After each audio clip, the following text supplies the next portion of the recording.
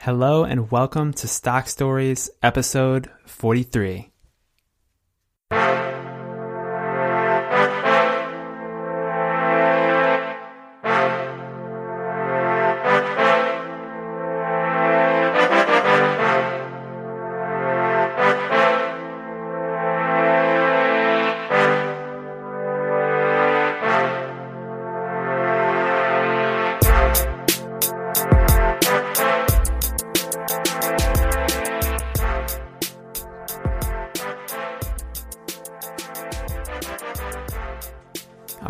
All right. Welcome to Stock Stories. I am your host, Alex, your stock storyteller for today. And you are tuned in to the Stock Stories podcast. Thank you for listening. If you don't already know, Stock Stories is the podcast dedicated to helping you, the individual investor, to make better investing decisions. That's what we're all about here. It's all about looking at case studies of existing companies, learning from them, from their successes and their mistakes, and trying to figure out what makes not just great businesses, but great investments. And in addition to that case study approach, we also look at mental models. What are the philosophical underpinnings of everything we're discussing? We can't really have philosophy without practicality. And we can't really have practicality without philosophy. Both of them work together in unison. That's how we can complete our knowledge and go deeper. And so thanks for joining me on this journey as I try to become a better investor through this podcast and through studying. And we can learn together. That's the whole point of this. So I'm really excited. We've got another company for you today. And this company is actually not in S&P 500. So in this podcast, we have been going through the S&P 500 pretty dutifully, but a company came to my attention recently that I think is worthy of some study, and it happens to be a company that is not based in the United States. So I figured, what the heck, why not? Why can't we study other companies too? Let's go through as many interesting ones as we can. And so, without further ado, let's look at British American Tobacco.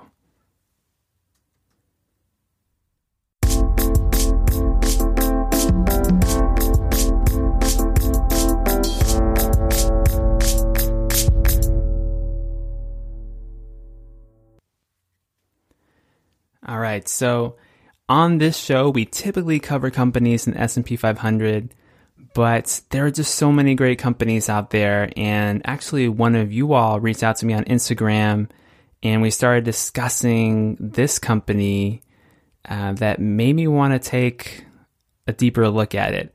And so it kind of ties in well with some of the companies we've discussed in the past.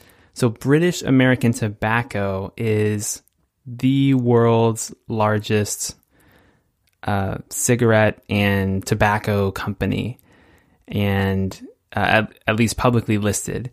And they're headquartered in the UK, so in London, and they sell cigarettes and other nicotine devices all over the world.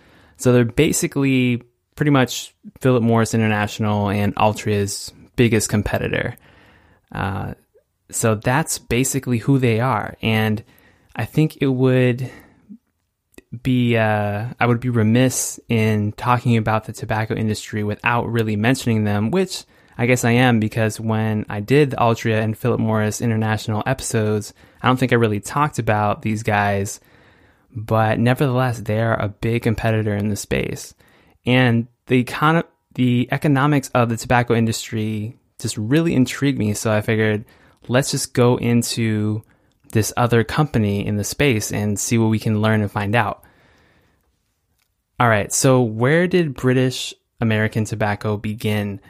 They actually started as a joint venture in the United States. So it started as partially a U.S. company. So you had a joint venture between an American company called the American Tobacco Company, and then you had the Imperial Tobacco Company in the United Kingdom. And so in 1902, they formed this joint venture and started pooling their resources to sell tobacco in their various areas of the world. And this went on for several years, but pretty quickly, the American side ended up selling their shares in 1911, and so it became just a solely British company by that point. Now, by this time, British American Tobacco, they were already in 12 countries and selling 10 billion units per year. This is in 1911, all right? This is over a century ago. They were already selling 10 billion units and in 12 countries. So this is a company that has truly been international from the very beginning.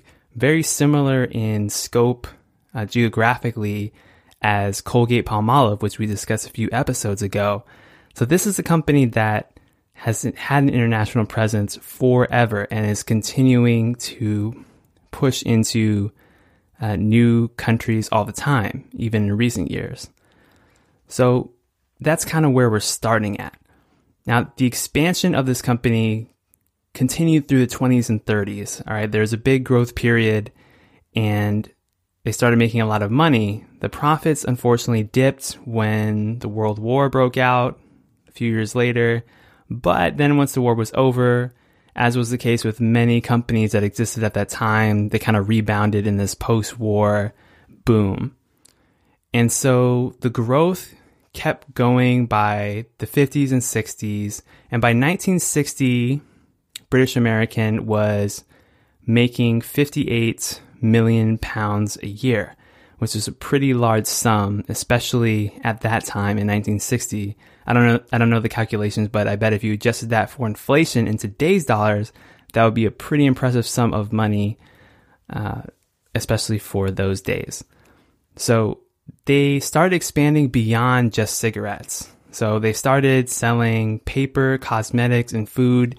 And this was actually pretty common for tobacco companies to do, especially in the 60s and 70s, once the health risks of tobacco started to become more well known.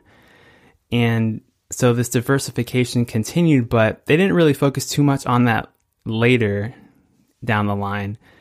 In 1976, British American had become the third largest company in the United Kingdom. So that's how big they were as far as their financial prominence. And then they made a big move in 1994 by acquiring American Tobacco Company. So the company that they had started out with almost a century prior, they ended up acquiring them. And that included the Lucky Strike and the Pall Mall brands, which are pretty big brands in the United States. So it's kind of coming full circle here. You have this UK-American connection being basically reunited. And then that American connection was strengthened later on when British American purchased a 42% stake in the newly combined Reynolds American company, which Reynolds American originated from two other cigarette companies in the United States, which were Brown and Williamson and R.J. Reynolds. So those two combined to create Reynolds American. Then British American from across the pond said, hey, I want to invest in some of that. So they bought a 42% stake in that combined company. And then last year in 2017, British American said, you know what, we want to own this whole thing. So they purchased the remaining 58% of the company and bought Reynolds American and became the world's biggest publicly listed tobacco company, even bigger than Philip Morris. And so that is a brief history of British American Tobacco. Basically a lot of consolidation, a lot of pushing into new markets, a lot of countries. They are actually in over 200 markets today. Like, that's crazy. They basically sell tobacco products in almost every country in the world that has a developed economy. And a big exception to that is China, because China has their own cigarette company, which is massive, but it is run by the government. And so no profit for shareholders there. But here's the overview of British American as we have it today. So let me briefly remind you, if you didn't listen to the Altria or Philip Morris International episodes, 1 out of 5 people in the entire world smoke. That's the adult population, okay? So 20% of the adult population in the world smokes? That's crazy. Now, we may not notice that as much here in the United States because the rate of smoking has gone down from 25% to, I think it's under 15% now. So it's a little more rarer, especially in different social circles and socioeconomic environments. But worldwide, 20% of people still smoke, and that's a massive market. Think about that market. It's not like it's bigger than the market for even something like automobiles or airplanes, or I don't know. There's just so many industries that are smaller than that because virtually anybody can pick up a cigarette, light it, and smoke it, right? So that's how big the market is. The shift in the industry is now toward these quote-unquote next-generation products. So it's been well documented, and we explored this in detail. I think it was Altria when we talked about this, that the smoking of tobacco is really bad for you. In fact, it's so bad for you, it can kill you. It can give you lung cancer. It can give you oral cancer. There's just a lot of bad things. Secondhand smoke is harmful.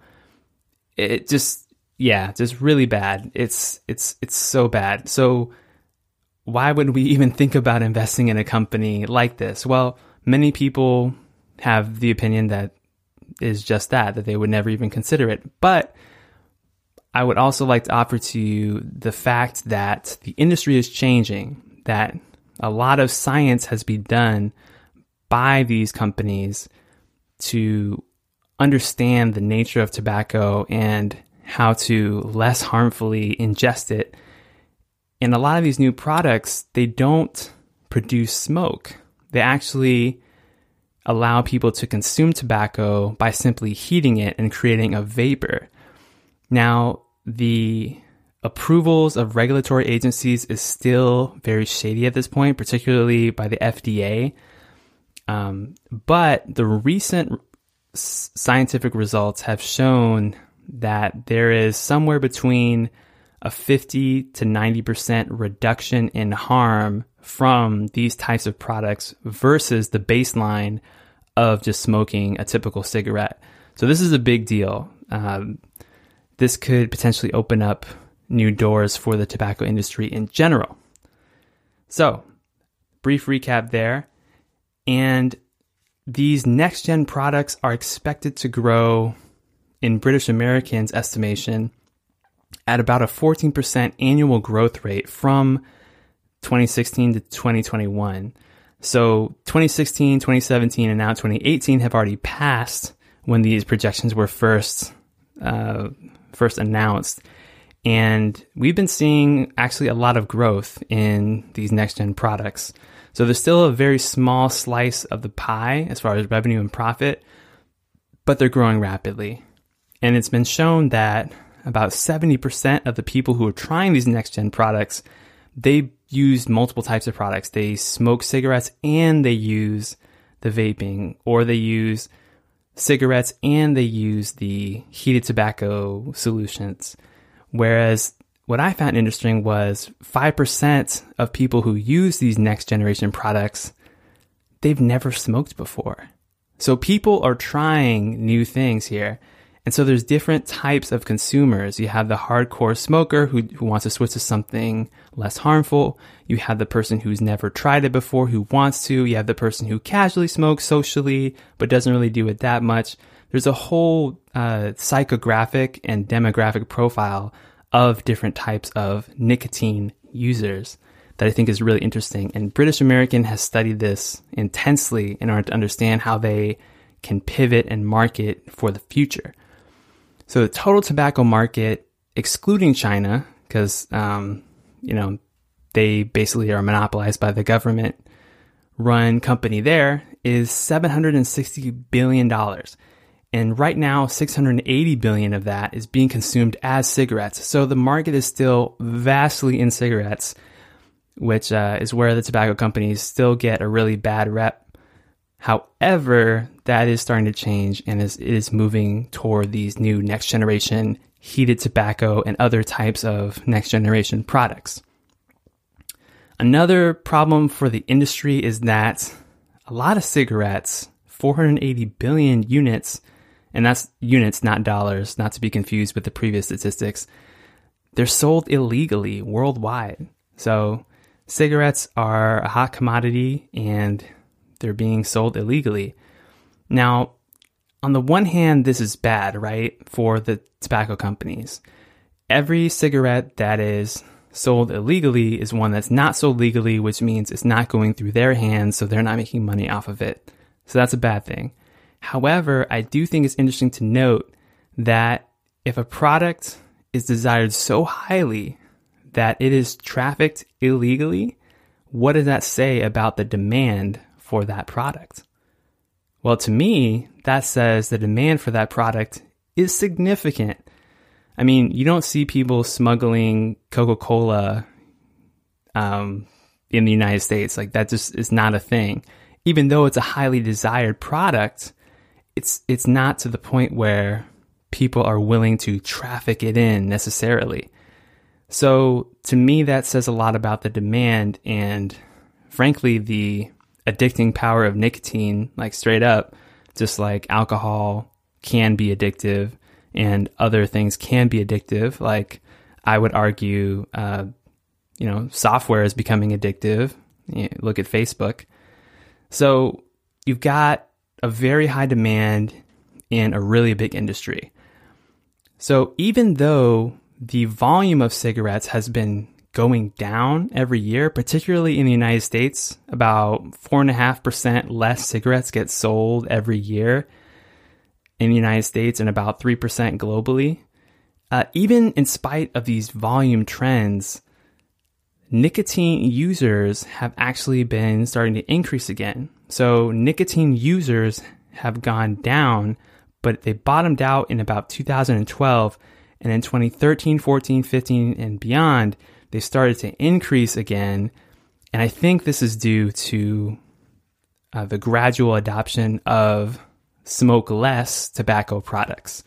So that's kind of the frame of mind I want you to think about potential investment in a tobacco company as, is not just about cigarettes. It's about nicotine and tobacco.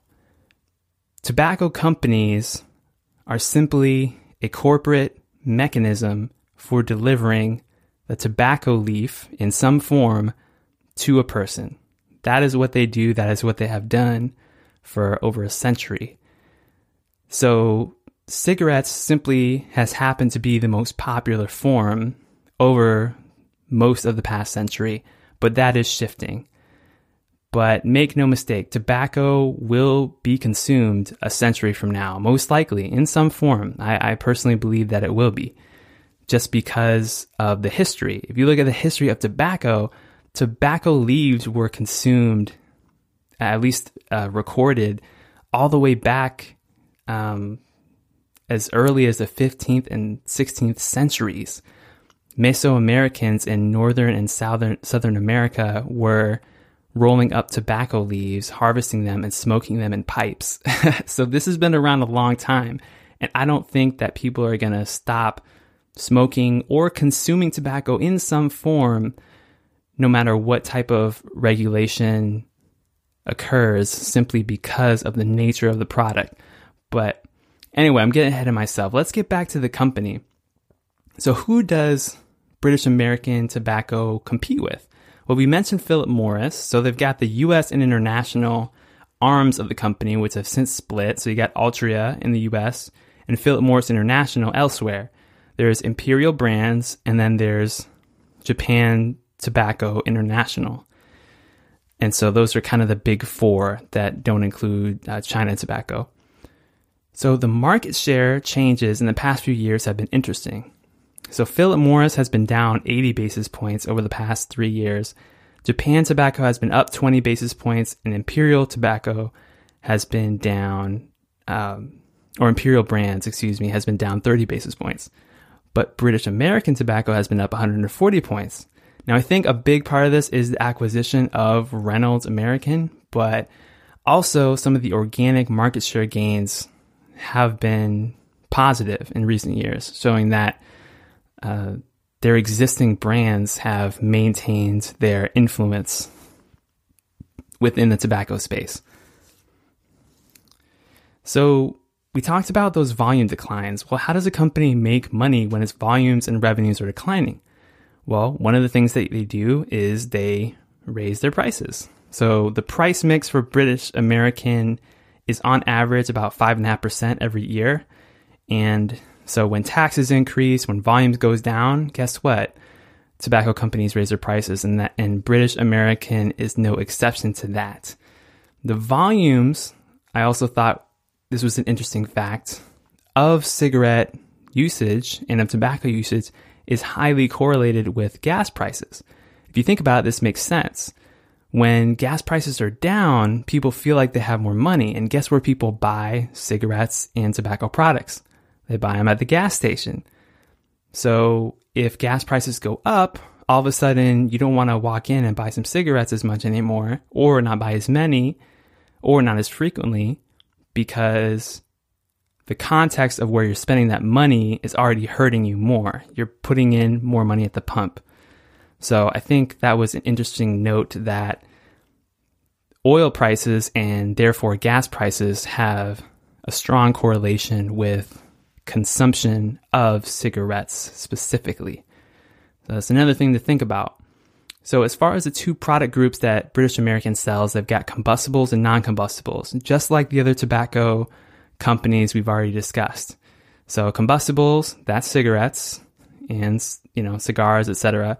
Non-combustibles, those are the vaping products. Those are the heated tobacco products. Remember, Philip Morris International has that IQOS that they're really putting a lot of money behind. And so British American, they operate in over 200 markets. It's spread pretty evenly in the different regions of the world, which I thought was a good thing. They pretty much, they're not specifically tied to, say, the UK or to America.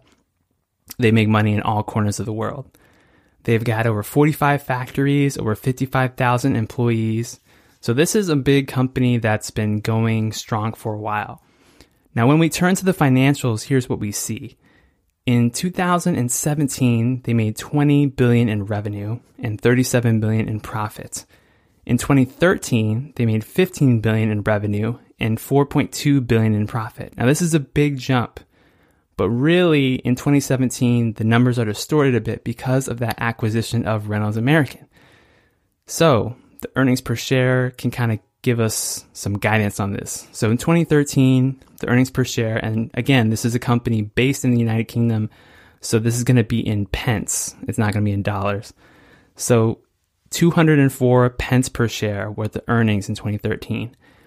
In 2017, it's reported as 1,830 pence per share. But really, that's kind of like a one-time recorded earnings thing. If we strip out the effects of the acquisition, the organic adjusted earnings per share, when I looked at it, was really around 272 pence per share, which is still a very nice increase above 204 just 4 years prior. So good revenue growth, good profit growth, but that's mainly due to acquisitions. Otherwise, it's pretty much held steady over the past couple of years as the industry has been shifting. So now let's look at the balance sheet. So in the balance sheet, in 2013, British American had just over $2.1 billion in cash. Now they've got over $3.2 billion.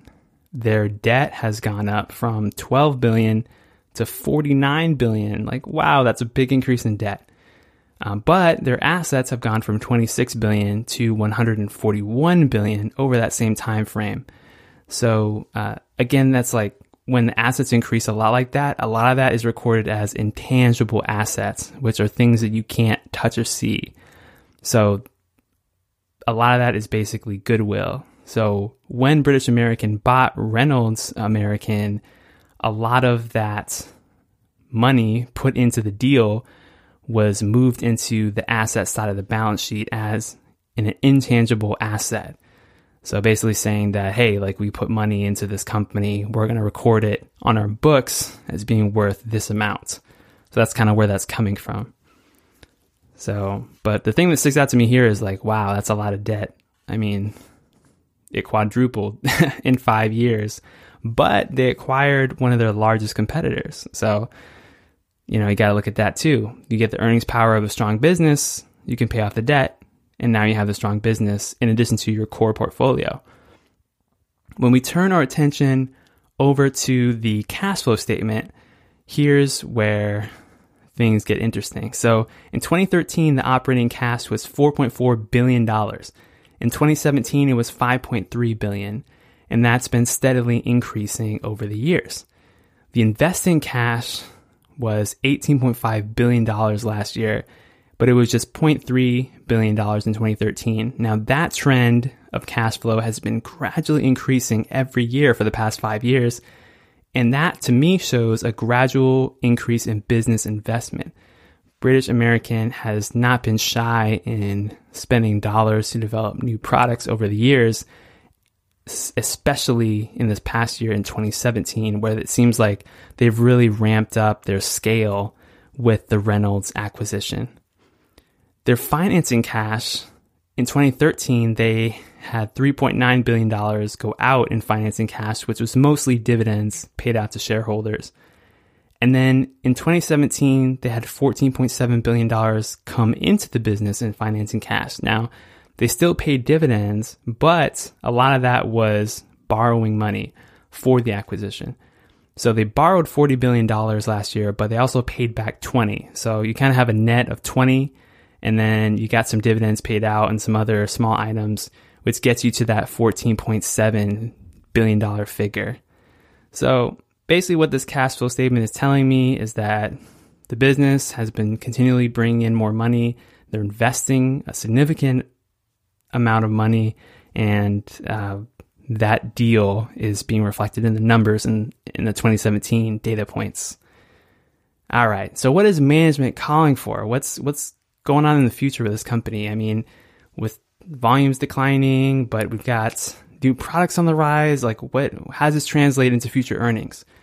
Well, management says that they think they can get high single-figure constant EPS growth in the next several years. So what does that mean? So high single-figure constant EPS growth. So as a reminder, EPS stands for earnings per share. So the amount of profit a business makes divided by the number of shares that exist in the stock market.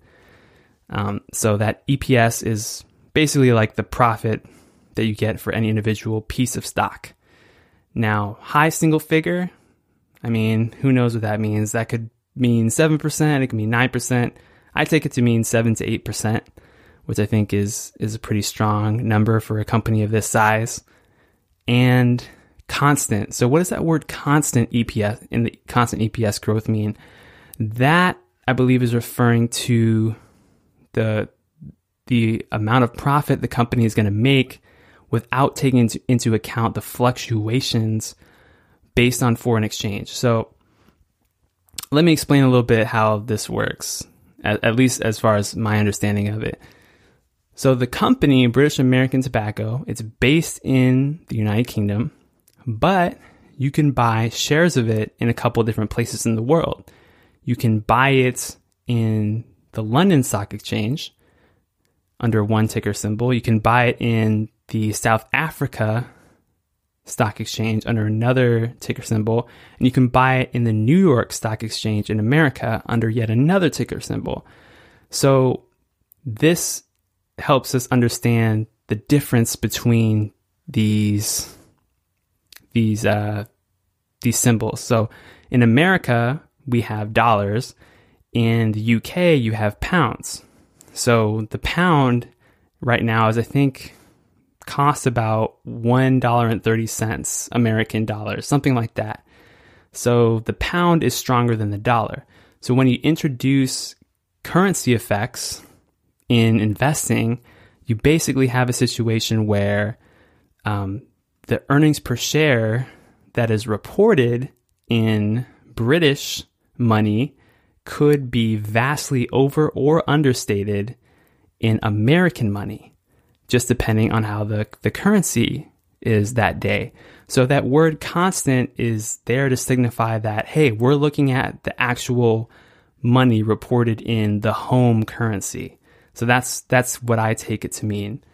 But this brings up an important point of, if you are ever thinking about investing in foreign companies, say you live in the United States and you want to invest in a company in the UK, you have to take into account that consideration that $1 in the US is not going to equal $1 in the UK at any given day of the week. So it may look like you're making more or less money on your investment based on that exchange rate. So hopefully that was succinct enough, but yet detailed enough explanation of that phrase, high single figure, constant EPS growth. So sometimes these reports and these documents, they're kind of a mouthful full of terms. So we just have to dissect them piece by piece in order to try to understand what they actually mean. So hopefully that was a good explanation. So where is management's capital allocation going in the future? So what they plan to do, they've been very clear about what they're trying to do with their cash. So 65% of their profits, they want to put into dividends for shareholders. Traditionally, this is what tobacco companies do. They make money and they send it right back to the owners. They're very shareholder friendly in that regard, and British American Tobacco is no exception to that. So 65% of profits, they want to be sent out to dividends, and then they want 15% to be used to pay off debt for the next couple of years. So they're targeting a 3x debt to EBITDA ratio, which yet another finance term that we can unpack a little bit. So the debt, that's obvious. That's the amount of money they borrowed. EBITDA is EBITDA, which stands for earnings before interest, taxes, depreciation, amortization. So basically the amount of profit that they made before a bunch of other expenses. And you can, look up those specific terms if you don't know what those mean. But they're basically the ratio of borrowings to earnings power. So that indicates the safety of the profits. If you have a ratio that's way too high, then all your money is going to be going to paying off debt, and that's no fun for shareholders in the near term or the medium or long term. So basically, they borrowed a bunch of money, they issued a bunch of shares for this acquisition last year, and they're trying to pay off that debt. So they're earmarking a bunch of money to bring that ratio down, which I think is good.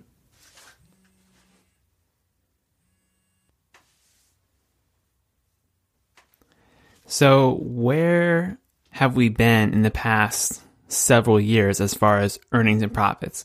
We went through some of the numbers just now in the cash flow statement, the balance sheet, and the income statement. At the end of the day, what about just two numbers? Let's look at just the earnings per share and the dividends per share, because at the end of the day, over long periods of time, these numbers are pretty illustrative of the returns that we reap as investors. When we own a share of a company, we make a profit. Some or most of that money might be mailed to us as a dividend, and the rest is retained for other things like paying down debt, reinvesting in the business, etc. So what about British American Tobacco? I found some interesting data that showed over the past 17 years, the adjusted earnings per share of this company has grown at 9.8% annually. So that's pretty good. That's about 10% annual growth over the past 17 years. Their dividend has grown a lot too. It's grown by almost 12% annually for the past 17 years. So this is a company that has remarkably remained pretty profitable in spite of declining tobacco volumes, declining cigarette volumes for years on end.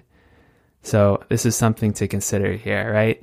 A company is having more or less stagnant revenues or slightly growing revenues, but still making so much profit because it can increase the price of its products and because it can invent new products that people are seemingly starting to buy now. So the current share price in London terms is $2,701. Sorry, not dollars, but pence. So about 2701 pence. And the adjusted earnings per share from 2017 was about 272 pence after we remove the massive effects of the Reynolds acquisition. So that's about 10 times last year's earnings, and that's in the native currency. But the thing is, for American investors, we might want to look at not the stock price in London, but the stock price in the New York Stock Exchange. So not accounting for foreign currency, the earnings this year are probably going to be above that 272. So you're looking at about less than a 10x PE ratio, which is pretty fair for an industry average. So in the NYSE, the ticker symbol is BTI, and that does not actually entitle you to a actual share of British American Tobacco. That ticker symbol represents an ADS.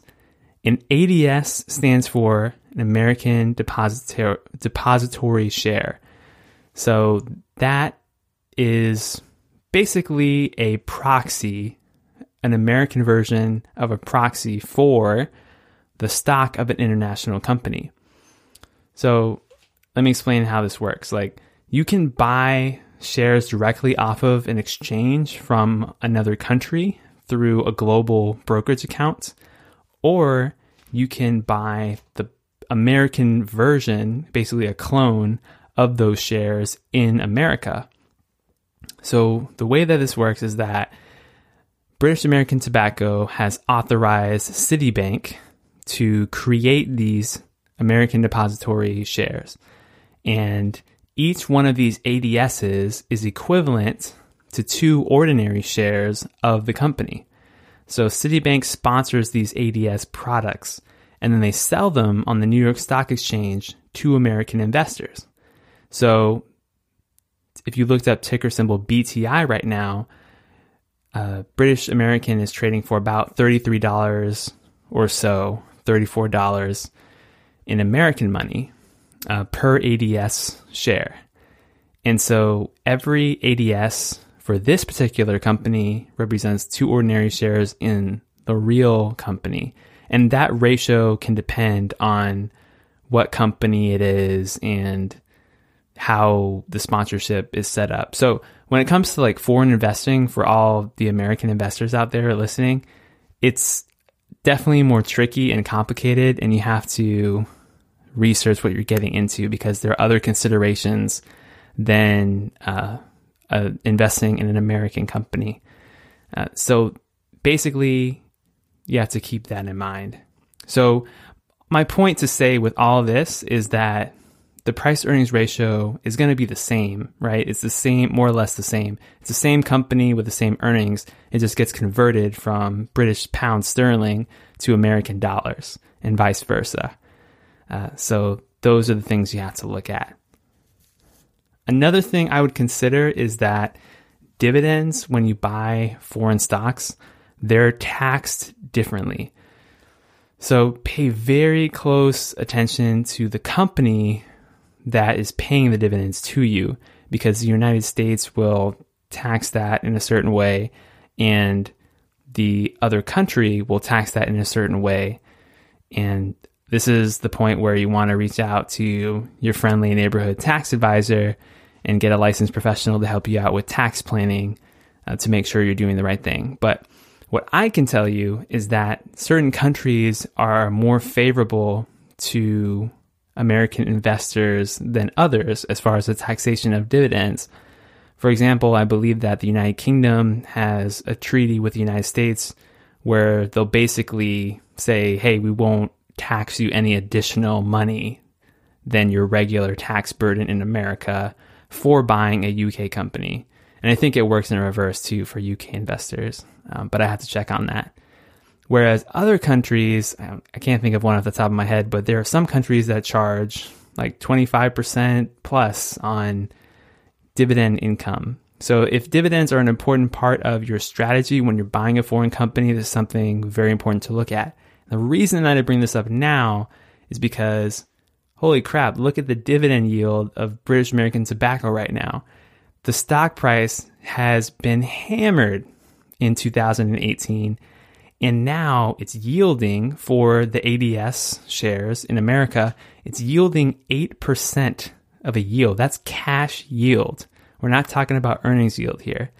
So it's paying out 8% as far as the forward rates. And the company just switched from a biannual dividend payment schedule to a quarterly payment schedule. So this is a really intriguing opportunity. Quite frankly, this is one of the big reasons why I started really researching this company thoroughly, is because I saw that and I was like, is that for real? I need to investigate. It's kind of like that saying, if it looks too good to be true, investigate to figure it out, right? Don't assume one way or the other that it's a good thing or a bad thing. Usually when dividend yields on companies are really high, that is typically indicative of a dividend that's about to get cut because things are really bad fundamentally in the company at that point in time. But when I looked into British Americans' profits and their income, the revenue, the balance sheet, I started going through these numbers, and hopefully, as you have heard through all the data that I presented to you here, it actually looks like a stable company, stable profit engine. And so right now, the dividend is taking up about 65% of the profits, which is right in line with what management wants. So management is doing what management says it wants to do. That's a good sign that things can continue with stability in the future. So yeah, I think this is a safe dividend, believe it or not. I just think that a lot of US investors in particular would never be looking at something like this because it's a foreign company. It's not Altria. It's not Philip Morris International. It's not Facebook. It's not Apple. It's not Alphabet. It's a tobacco company based in London. So this is something that when it came on my radar, I was like, man, I need to look at this. So when we're looking at the return assumptions, what can we predict? So we got that 8% dividend, which I believe is safe. Now the share buybacks, there haven't been any share buybacks in recent years. In fact, the share count went from 2 billion to 2.4 billion last year because of the Reynolds acquisition. So shareholders were diluted about 17% from that transaction, which is unfortunate, but it's okay because they acquired a business that should be profitable for them. So I don't expect them to buy back any shares. I think their priority with cash flow is to pay off debt and pay dividends. So I think no return component for us there. As far as the organic earnings growth, I mean, you just heard the numbers. They've increased earnings by a rate of about 10% in the past 17 years. And they think that they can get high single-digit earnings growth in the next several years. So high single-digit, that could be 7, could be 8%. So let's look at the range of possibilities. Personally, I don't think that earnings will decrease over the medium or long term for this company. I just don't see it happening. There's too many people that use nicotine products. They're the largest tobacco company in the world.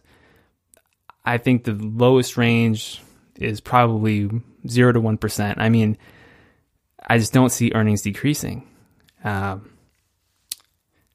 Yeah. So on the high end, I think there's a big range here. I think the high end could be in line with management expectations.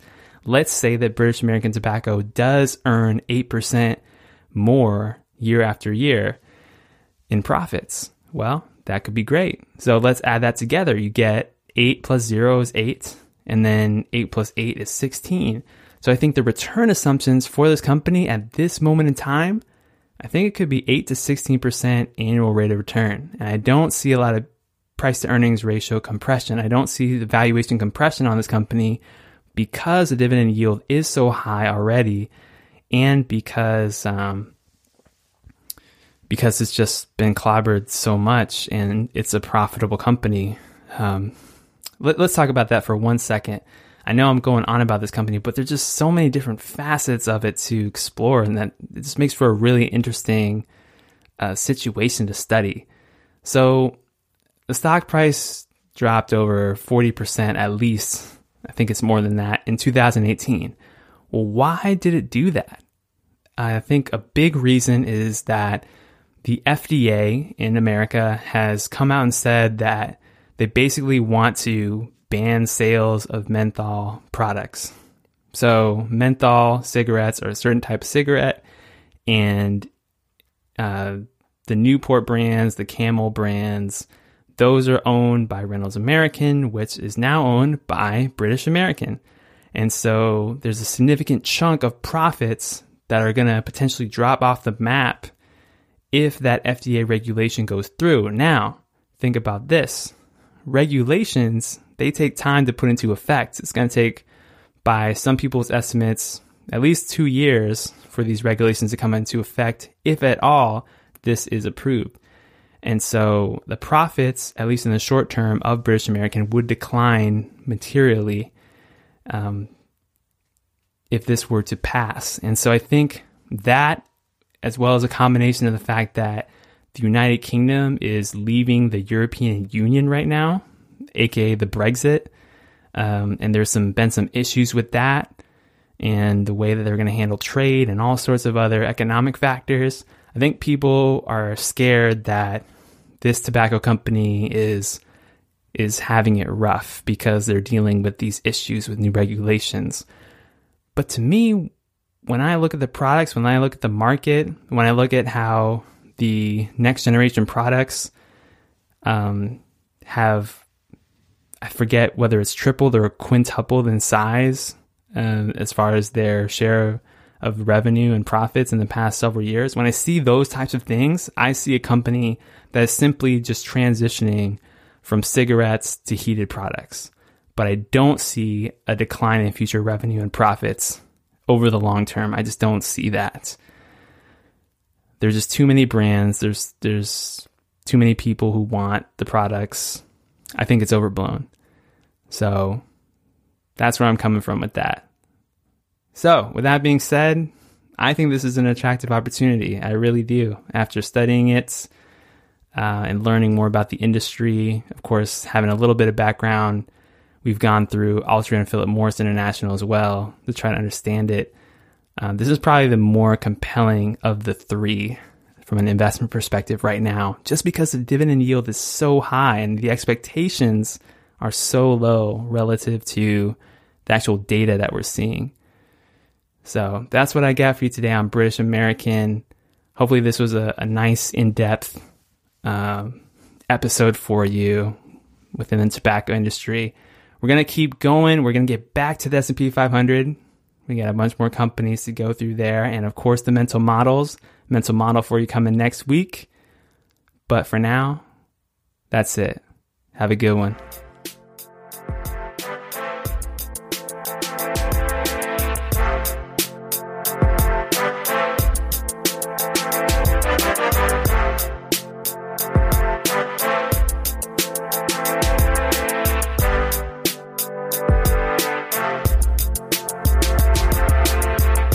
The information presented here on Stock Stories is for informational, educational, and entertainment purposes only. You and you alone are responsible for your investment and financial decisions. Please consult an appropriate tax, legal, or financial advisor that can analyze your specific situation in the context of your goals and circumstances.